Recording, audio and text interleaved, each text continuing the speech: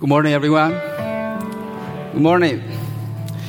30 years ago, I was in the countryside of Colombia, and I was 6 years old, and I was sitting under a mango tree, and I was playing with something, and I remember that suddenly something came to my mind, and I started speaking in a different language than Spanish. It was a little weird for me. It was like a dream, and in that moment, something came to my mind.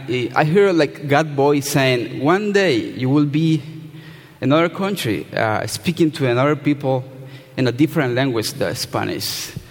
And it was a little weird for me because I was a farmer, and I rarely knew a little Spanish because I was only 6 years old. And today, I have that chance to speak to you in a different language than Spanish. So please forgive me if I make some mistake, because English is my second language, and I have been only 4 years here in this country. So forgive me and have compassion and mercy with me.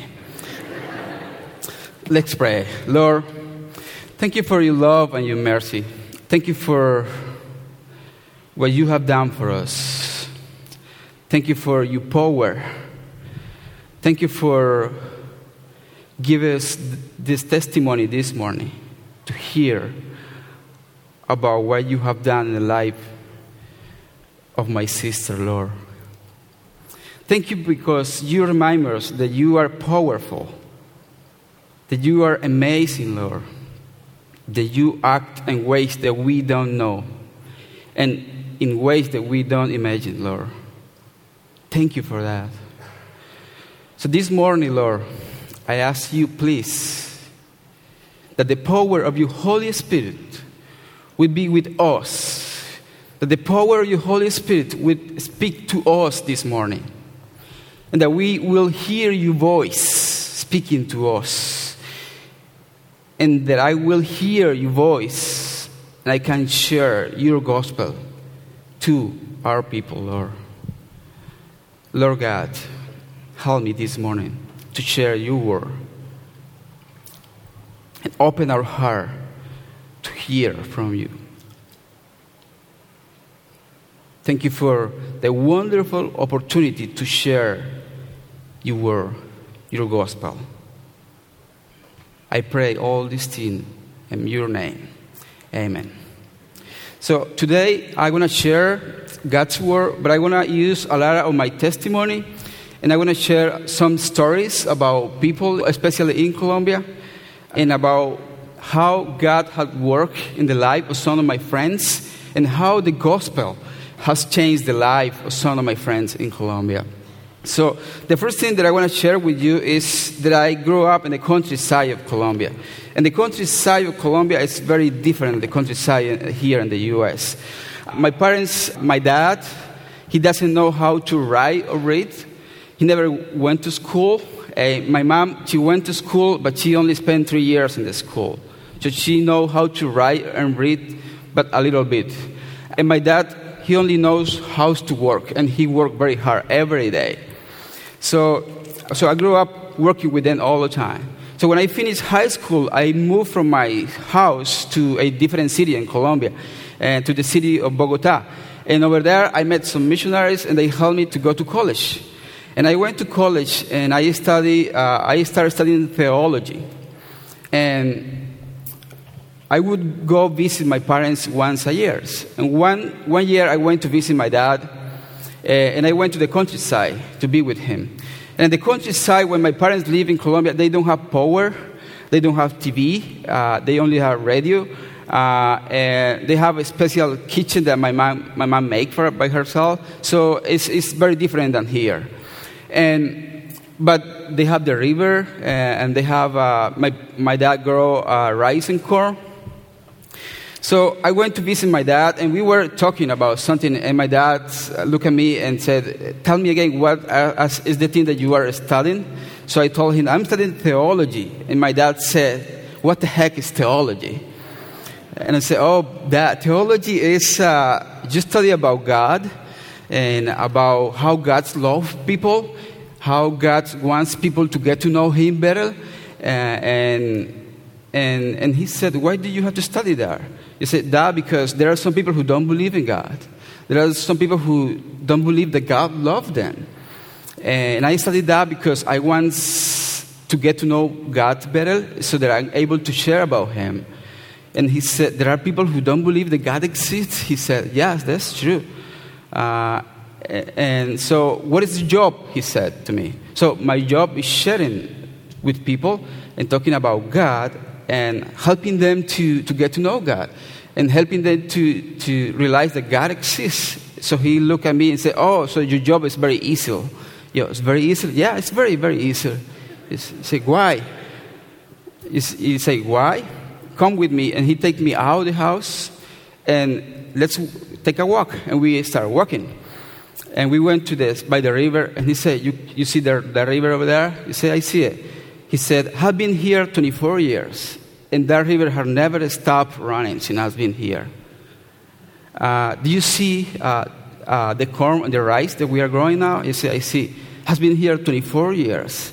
And every year it rains. Every year the crops grow. Every year we eat the rice from there. Every year we eat the corn from there. It had never stopped happening that. And he said, and do you see the sun? The sun? In Colombia, the sun go out every day. So it's not like in Chicago. No? So my dad said, you see the sun? It go out every day. He said, oh, yeah, that's true, Dad.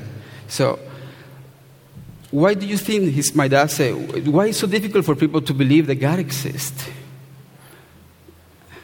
It was a shock for me. My dad is a farmer, and he doesn't know how to read or write. I said, okay, if you think that it's an easy job, I'm going to try to do that like that, but it's not so easy, Dad. And he said, something else that is the gospel. I told my dad, the gospel. And he said, what is the gospel? He said, the gospel is like a good news that we are sinners, and God loves so much that He sent His Son, Jesus Christ, to die for us. And so if we believe in that, we are safe. And my dad said, God sent His Son to die for us? Yeah, He did it. And what do we need to do to be saved? My dad said, we just need to believe. And he said, you don't have to do nothing? You don't have to do anything? He said, no, we don't have to do anything. He said, I don't believe that part, he said. I said, why? He said, because all my life I have been working very hard to have what I have right now. Nobody gave me anything. And I believe that God exists, and I believe that God has created, but I don't believe that we don't have to do anything to get His salvation. We have to do something about it. So, but for my dad, it was easier to realize or to get to say that God exists, but my dad was very difficult to accept that God doesn't ask to do something to receive His love and His mercy. And that's what's happening to many people in Colombia. So I'm from the countryside in Colombia, and in my family, I was the only one who went to college, has been the only one who has gone to college. And so when I go and visit them, it's a very different culture for me now. And when I go there, I speak Spanish, but when I'm with my parents, I have to speak a different Spanish because my parents speak a different Spanish than me. Because they grew up in the countryside, and my wife, she knows to speak Spanish fluently, but sometimes she doesn't understand them because the way they speak is a little different. So when I'm with them, I had to be a farmer again so they can understand me. So today, I'm going to use a Bible text that is the book of Romans. You're going to open your Bible, the book of Romans. And the past 2 years, the Pastor Peter has been talking about what? The book of Acts. 2 years so far. No? We are almost done. And one of the persons in the book of Acts, is one of the most famous person in the book of Acts is the Apostle Paul. And Paul wrote some letter. And one of the letters that he wrote was the book of Romans, which is one of the most difficult books in the Bible to understand sometimes because it has one of the most deepest theology in the Bible. And I don't know why I choose that one because it's one of difficult for me to understand. But he wrote this letter to the church in Roman. And last Sunday, remember that we were talking about Paul's traveling to Rome. And he, in this book, he's writing a letter to them. And before this letter, he had never been in Rome. So in Romans 1, let's read Romans 1 from 1 to 16.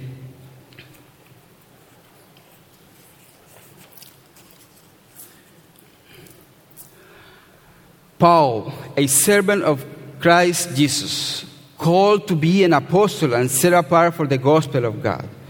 The gospel he promised beforehand through his prophets in the Holy Scripture regarding his son, who was to human nature was a descendant of David, and who through the Spirit of holiness was declared with power to be the Son of God by his resurrection from the dead.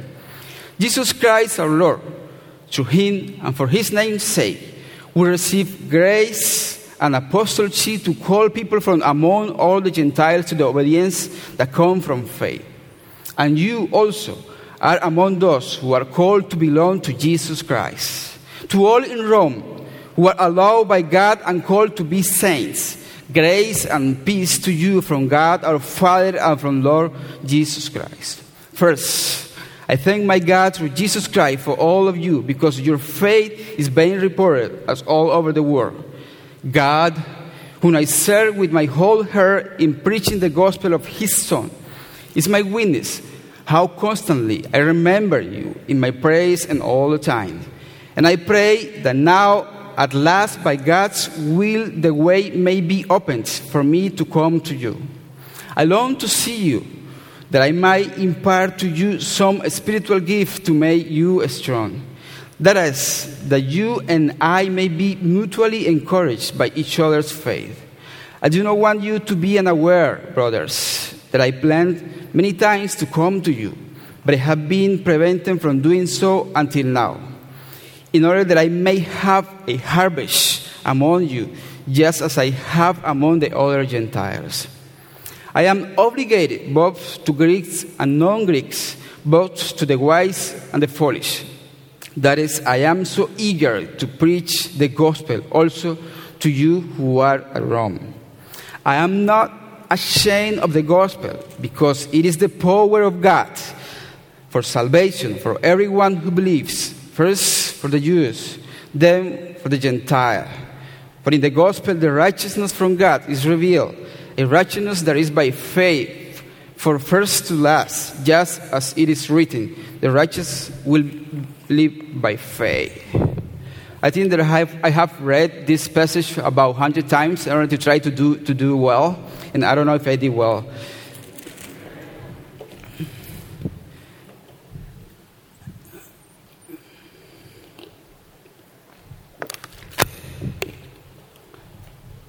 Even though we read the whole passage, I'm going to focus just in one verse, which is the verse 16.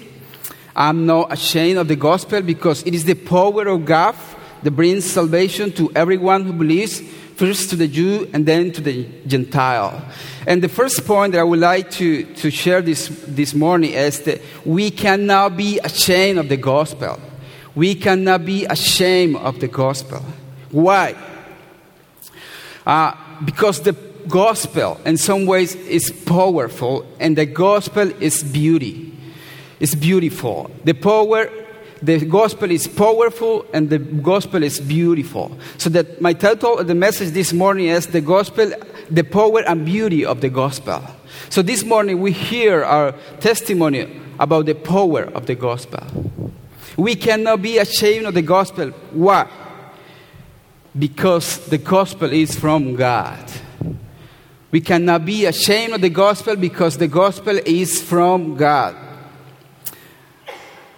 When I became a Christian, I was 17 years old, and I was very famous in my hometown. I was born in a very small town because I was one of the best soccer players in that town, and it seems like I was cute in some ways.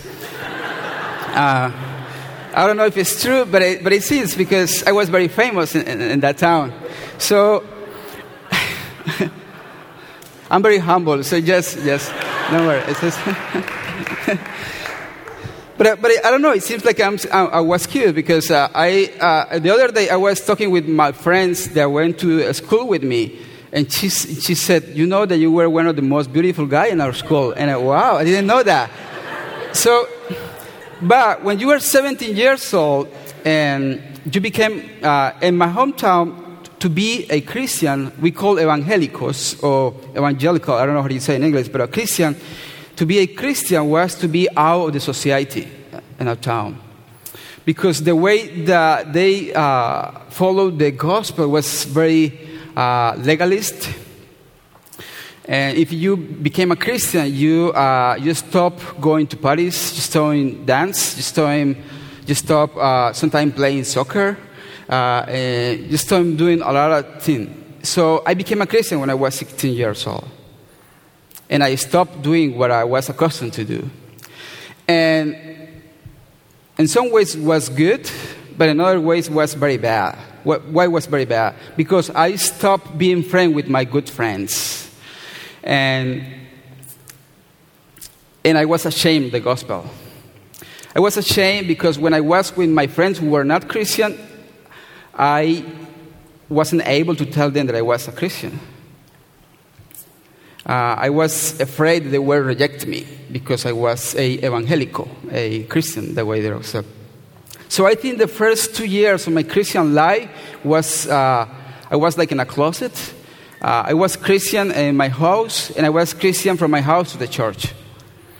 And I don't know if you don't do that here in the U.S., but in Colombia, all the Christians, they carry their Bible like this to the church. And I did it. So I carry my Bible to the church. But I have a special way to go to the church. A way where now live my friends who were not Christian, they didn't live over there. So I was like this, walking to the church for the same way every day that I went to church. So many of my friends, they didn't know that I was a Christian. I was very ashamed. I was ashamed because I wasn't sure what I believed at that time. I didn't have conviction of the gospel. I was following just some rules. We had a pastor who told us what to do and what not to do. And I was following this kind of gospel. That's why I was ashamed of the gospel.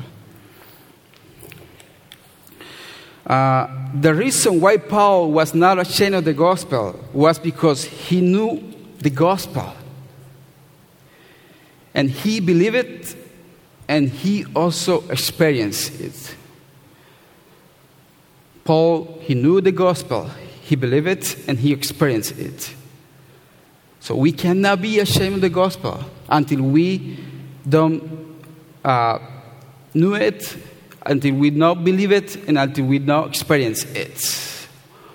We have to know the gospel, we have to believe it, and we have to experience in our life the transforming power of it in our life.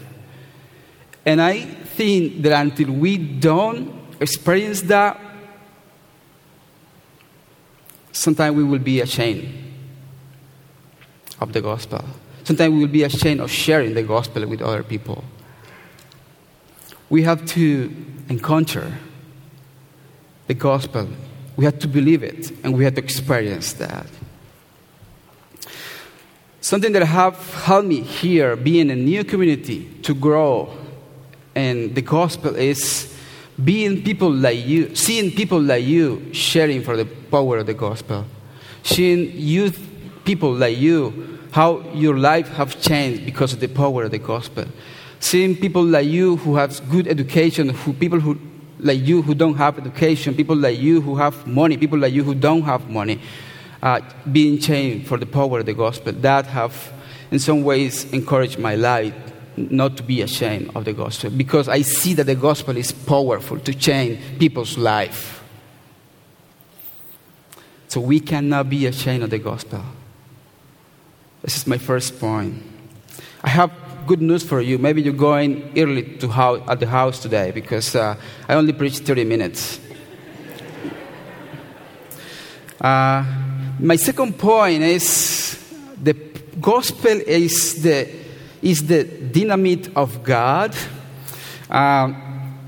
The gospel is the dynamite of God. If we read the verse again, Paul say, I'm not ashamed of the gospel because it is the power of God. The word power, Paul used is the word dynamis. In the Greek, is where we have the word in English dynamite. And in Spanish, is the word dinamita. See? So the dynamite means explosion. This is the word that Paul used. The word that Paul uses, the gospel is explosion. It causes chaos. Something that I did when I was a kid, I worked in gold mine in Colombia. I did a lot of stuff. I worked in gold mine. My dad, we did agriculture too, and we did different stuff. And in gold mine, sometimes there are big rock, and the only way to move that rock, we didn't have big machines at that time, is to put dynamite in them. In some part, I don't know if you know about that, but in some part, you have to put the dynamite and you explode. And they cause a big explosion, destroy the rock. And this was the way that we could have done this. So the gospel is dynamite because it causes explosion, transformation in people's life. And I want to share you a story of one of my best friends in Colombia. I think we have the picture of him here. His name is Alex Puerta. You see that he has something in his eye. He was a very funny guy. I went with him to college. We studied together theology. And he was my roommate. In that picture, Alex can't see for one of his eyes. He can't see now. But when we went to college, he couldn't see. He was blind. So I had to read for him every book that we had to read in class. So I spent a lot of time with him. But his testimony is amazing. If you hear about Colombia, when people talk about Colombia, what is the first thing that people say about Colombia? Somebody say? Drug, yeah? Some people say coffee, but most of the people say drug, yeah? Okay. That's fine. But Alex, let me drink some water.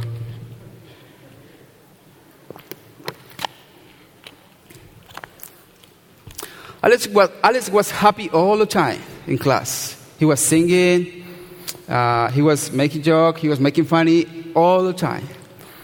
And I didn't know his story. But one day he shared me what happened with him, what happened with his eye. And in Colombia, we have a sad story. And we have been in war for about, 25 years. And there are different groups, a rebel group. One group is called the FARC, and the other group is called paramilitares. And we have another rebel group called ELN, and we have the military group. And those groups have been fighting each other for many, many, many years.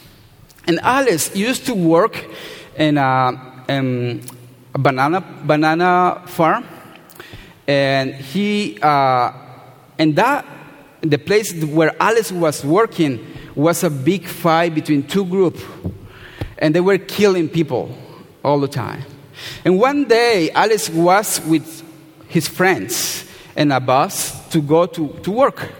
It was like 6 a.m, and suddenly the bus stopped, and there were some people with guns machine and took out of the bus, and they put them in the floor like this, and they tied their hands like this, all over this. And Alex was one of them. So with the gun machines, they start killing people like this. And Alex realized that Alex was like this, and he said, "Oh, now it's coming to me. They want to kill me." And they were about 25 people, so they started shooting people.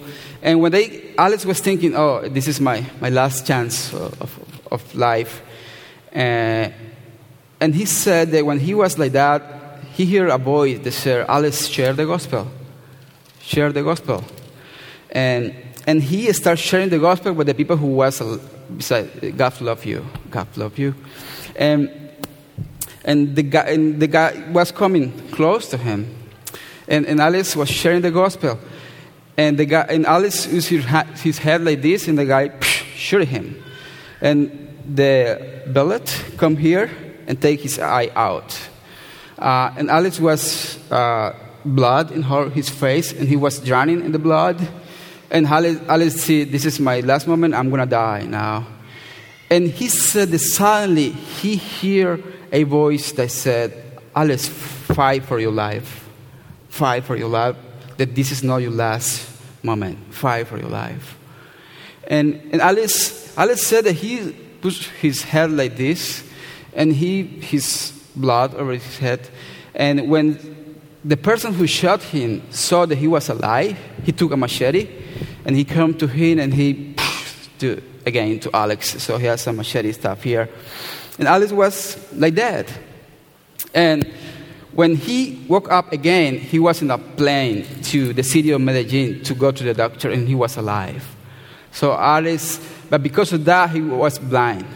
He was blind. He lost his eye, and something happened in the other eye, so he was blind. And after a year, he was able to recover, and he started college. And we were there studying together.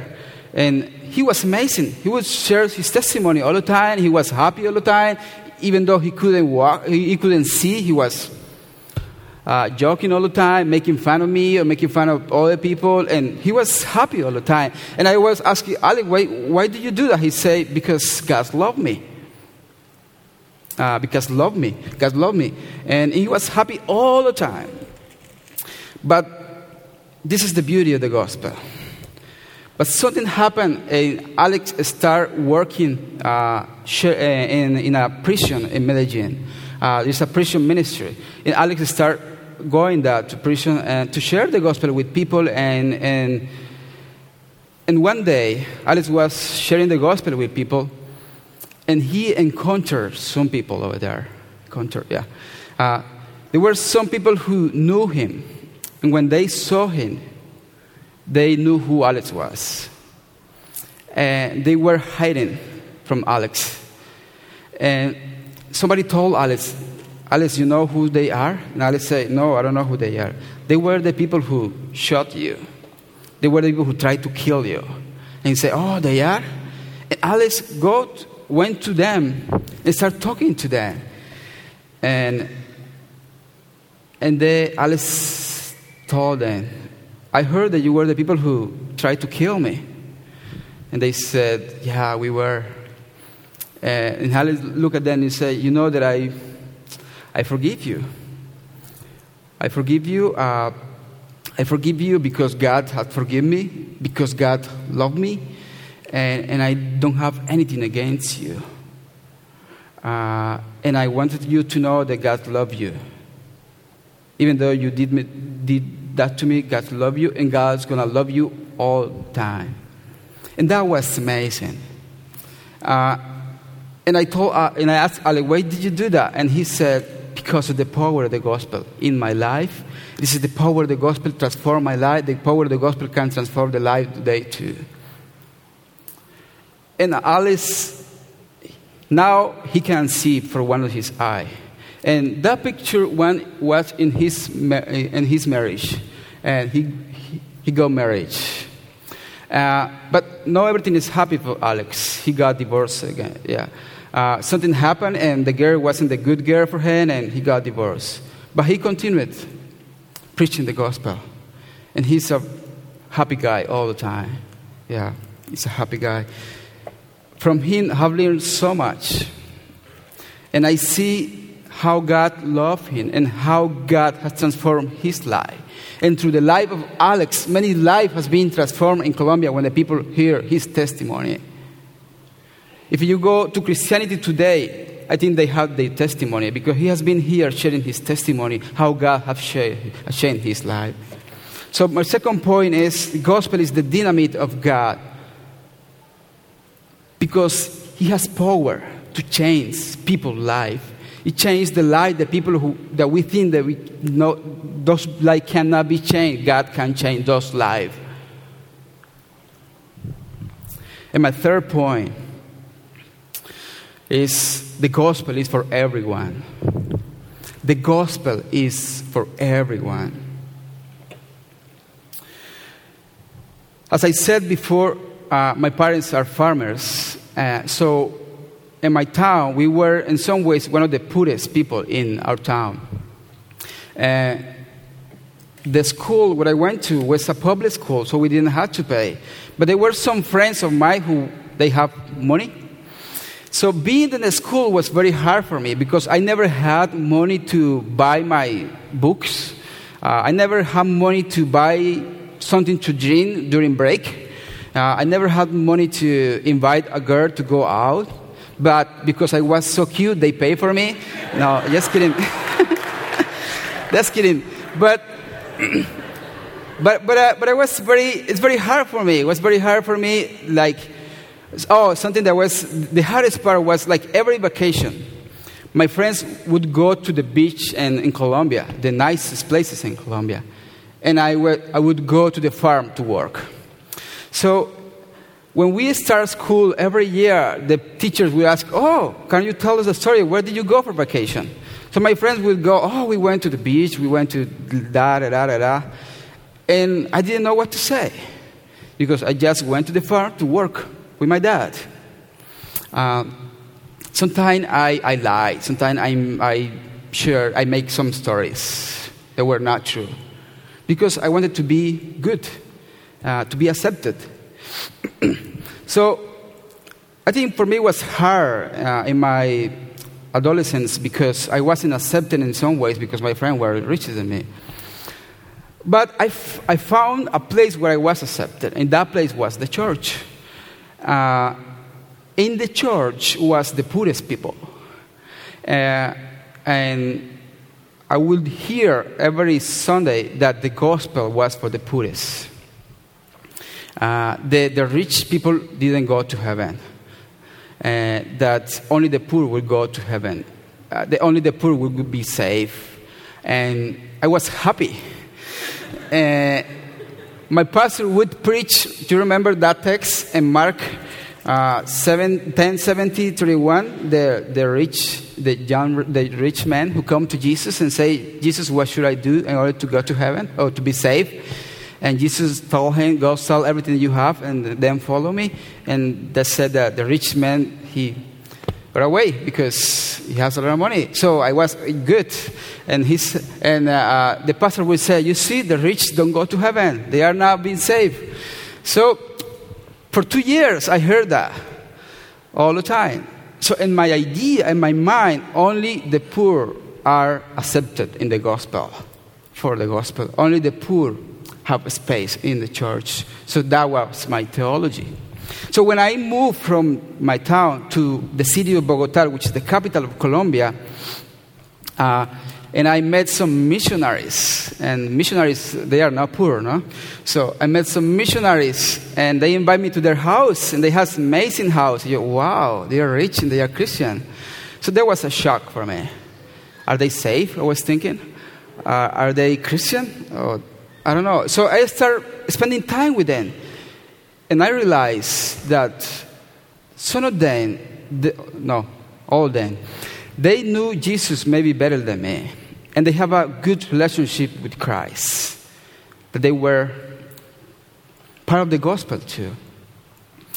So I started spending time with them. And so I started getting to know rich people who were Christian, who were good Christian.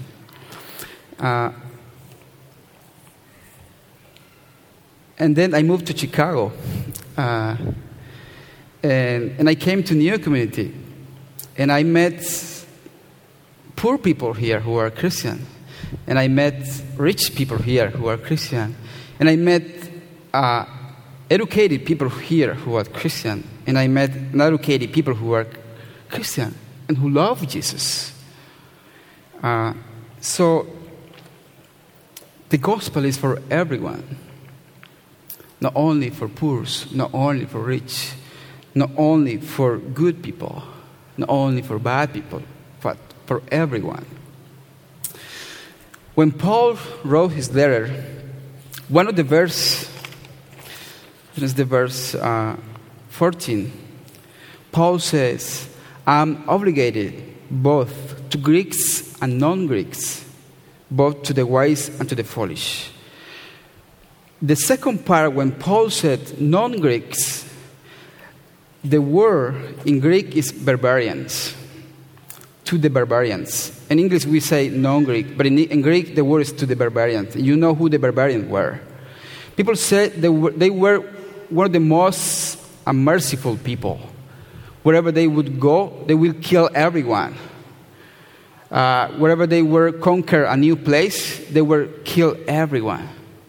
They were very barbarians, where I say that. And Paul said, the gospel is for those people too. The gospel is for those people too. The city of Medellin, the city where my wife and I used to live, and the city where we are going to be missionaries next year, is very divided. Rich people live here, and poor people live here. In Colombia, we have 6 different socio-economical stratus, starting from 1 to 6. 1 are the poorest of the poor, 2 is the people who have a little more, 3, they have a little more, 4 is the middle class, 5 is the rich, and 6 are the richest people in the country. People who are in level 6 are maybe 5% in the country. So the richest people are only maybe 5%. The only 10% are maybe the people who are in 4 or 5. And the poorest are maybe 80% in our country. Most of the churches in Colombia are in some ways divided too. Some churches are for rich and some churches are for poor. My wife and I, we have been here 4 years. And we have been in a new community for 4 years. And we have seen how God has brought together rich and poor, educated and non-educated, all, and young people, cute people and non-cute people. But we are here together. That's the beauty of the gospel. That's the beauty of the gospel. The gospel is powerful, and the gospel is beauty. And that's what we would like to do when we are going to Colombia. We're going to be working with rich people, and we're going to be working with poor people. And we are going to use poor people to reach rich people. It's a real challenge, but God has called us to do that because the gospel is for everyone. And I'm going to end with a personal story, another personal story. I have 2 kids, Sam and Benjamin, Samuel and Benjamin. And Sam is 2.5 now. And he's a crazy boy. In the church, he's a good Christian. He behaved very well here. But when he's home, he's a crazy boy. I remember people said, does he ever smile? Because he is very serious here. And people said, does he ever smile? Yes, he does. And he cries and he do. So he made me laugh and he made me cry at the same time.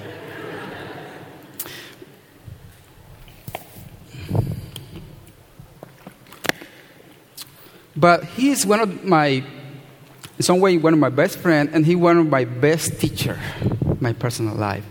As I said before, I grew up in the countryside of Colombia, and my dad is a farmer.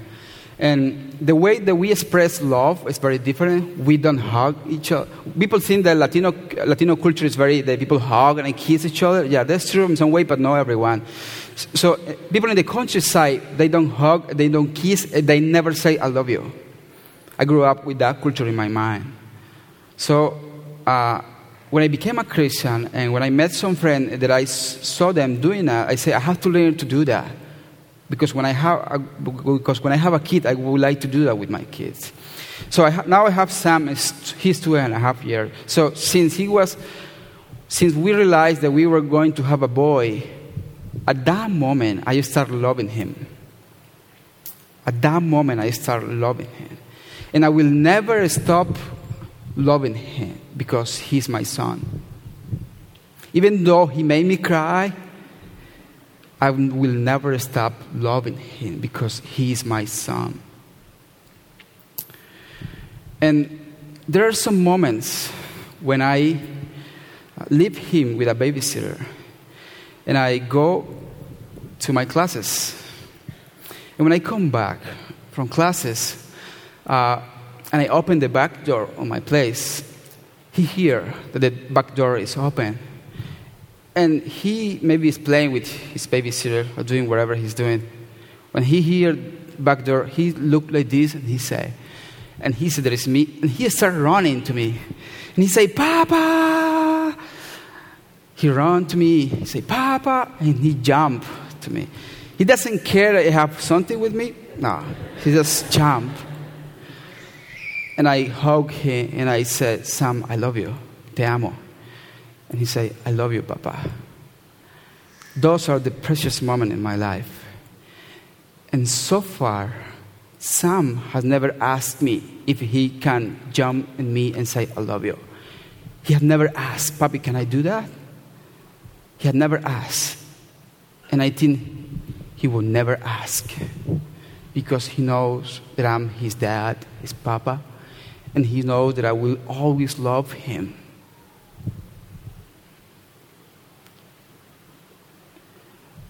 God is like that. That is the gospel. That is the beauty of the gospel. God will always love us. We always love us. Even though we do bad things, God will always love us. And we don't have to ask him if we can say something or not, or if we can jump to God whenever we want to jump to him. Because he will be always ready for us. Amen? God loves you just the way that you are. And God will receive you whenever you want to go to him. And you can jump to God whenever you want. He's going to hug you. And he's going to tell that he loves you. That he loves you. Doesn't matter what you do or what you don't do, that he loves you and he will be always love you. That is the beauty and power of the gospel. Let's pray.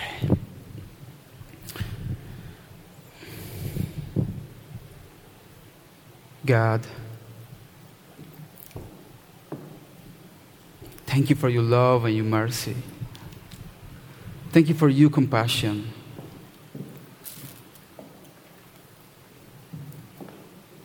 Thank you for the cross. Thank you for Jesus Christ. Thank you for salvation. Thank you for life. Thank you for your Holy Spirit. Thank you for your power and for your beauty. And thank you for being our Father, who always be there for us. Thank you for being our Father, who loves us even though we are not so good, even though we are not so cute. Thank you, Lord. Thank you that you are always waiting for us so that we can jump to you and hug you and receive your hug. And you receive your love, Lord. Thank you for that, Lord. Thank you for sending your Son, Jesus Christ, for us. Thank you that we don't have to work hard in order to receive your love. Thank you that your love is a gift from you, Lord. Thank you that your mercy is a gift from you. Thank you for that, Lord. You are amazing, God. You are compassion, God. You're mighty, God. We love you, God. I ask you, Lord, that you will remember these to people who are here, that maybe feel that you don't love them, that maybe feel that you don't accept them, that maybe feel that you don't hear them.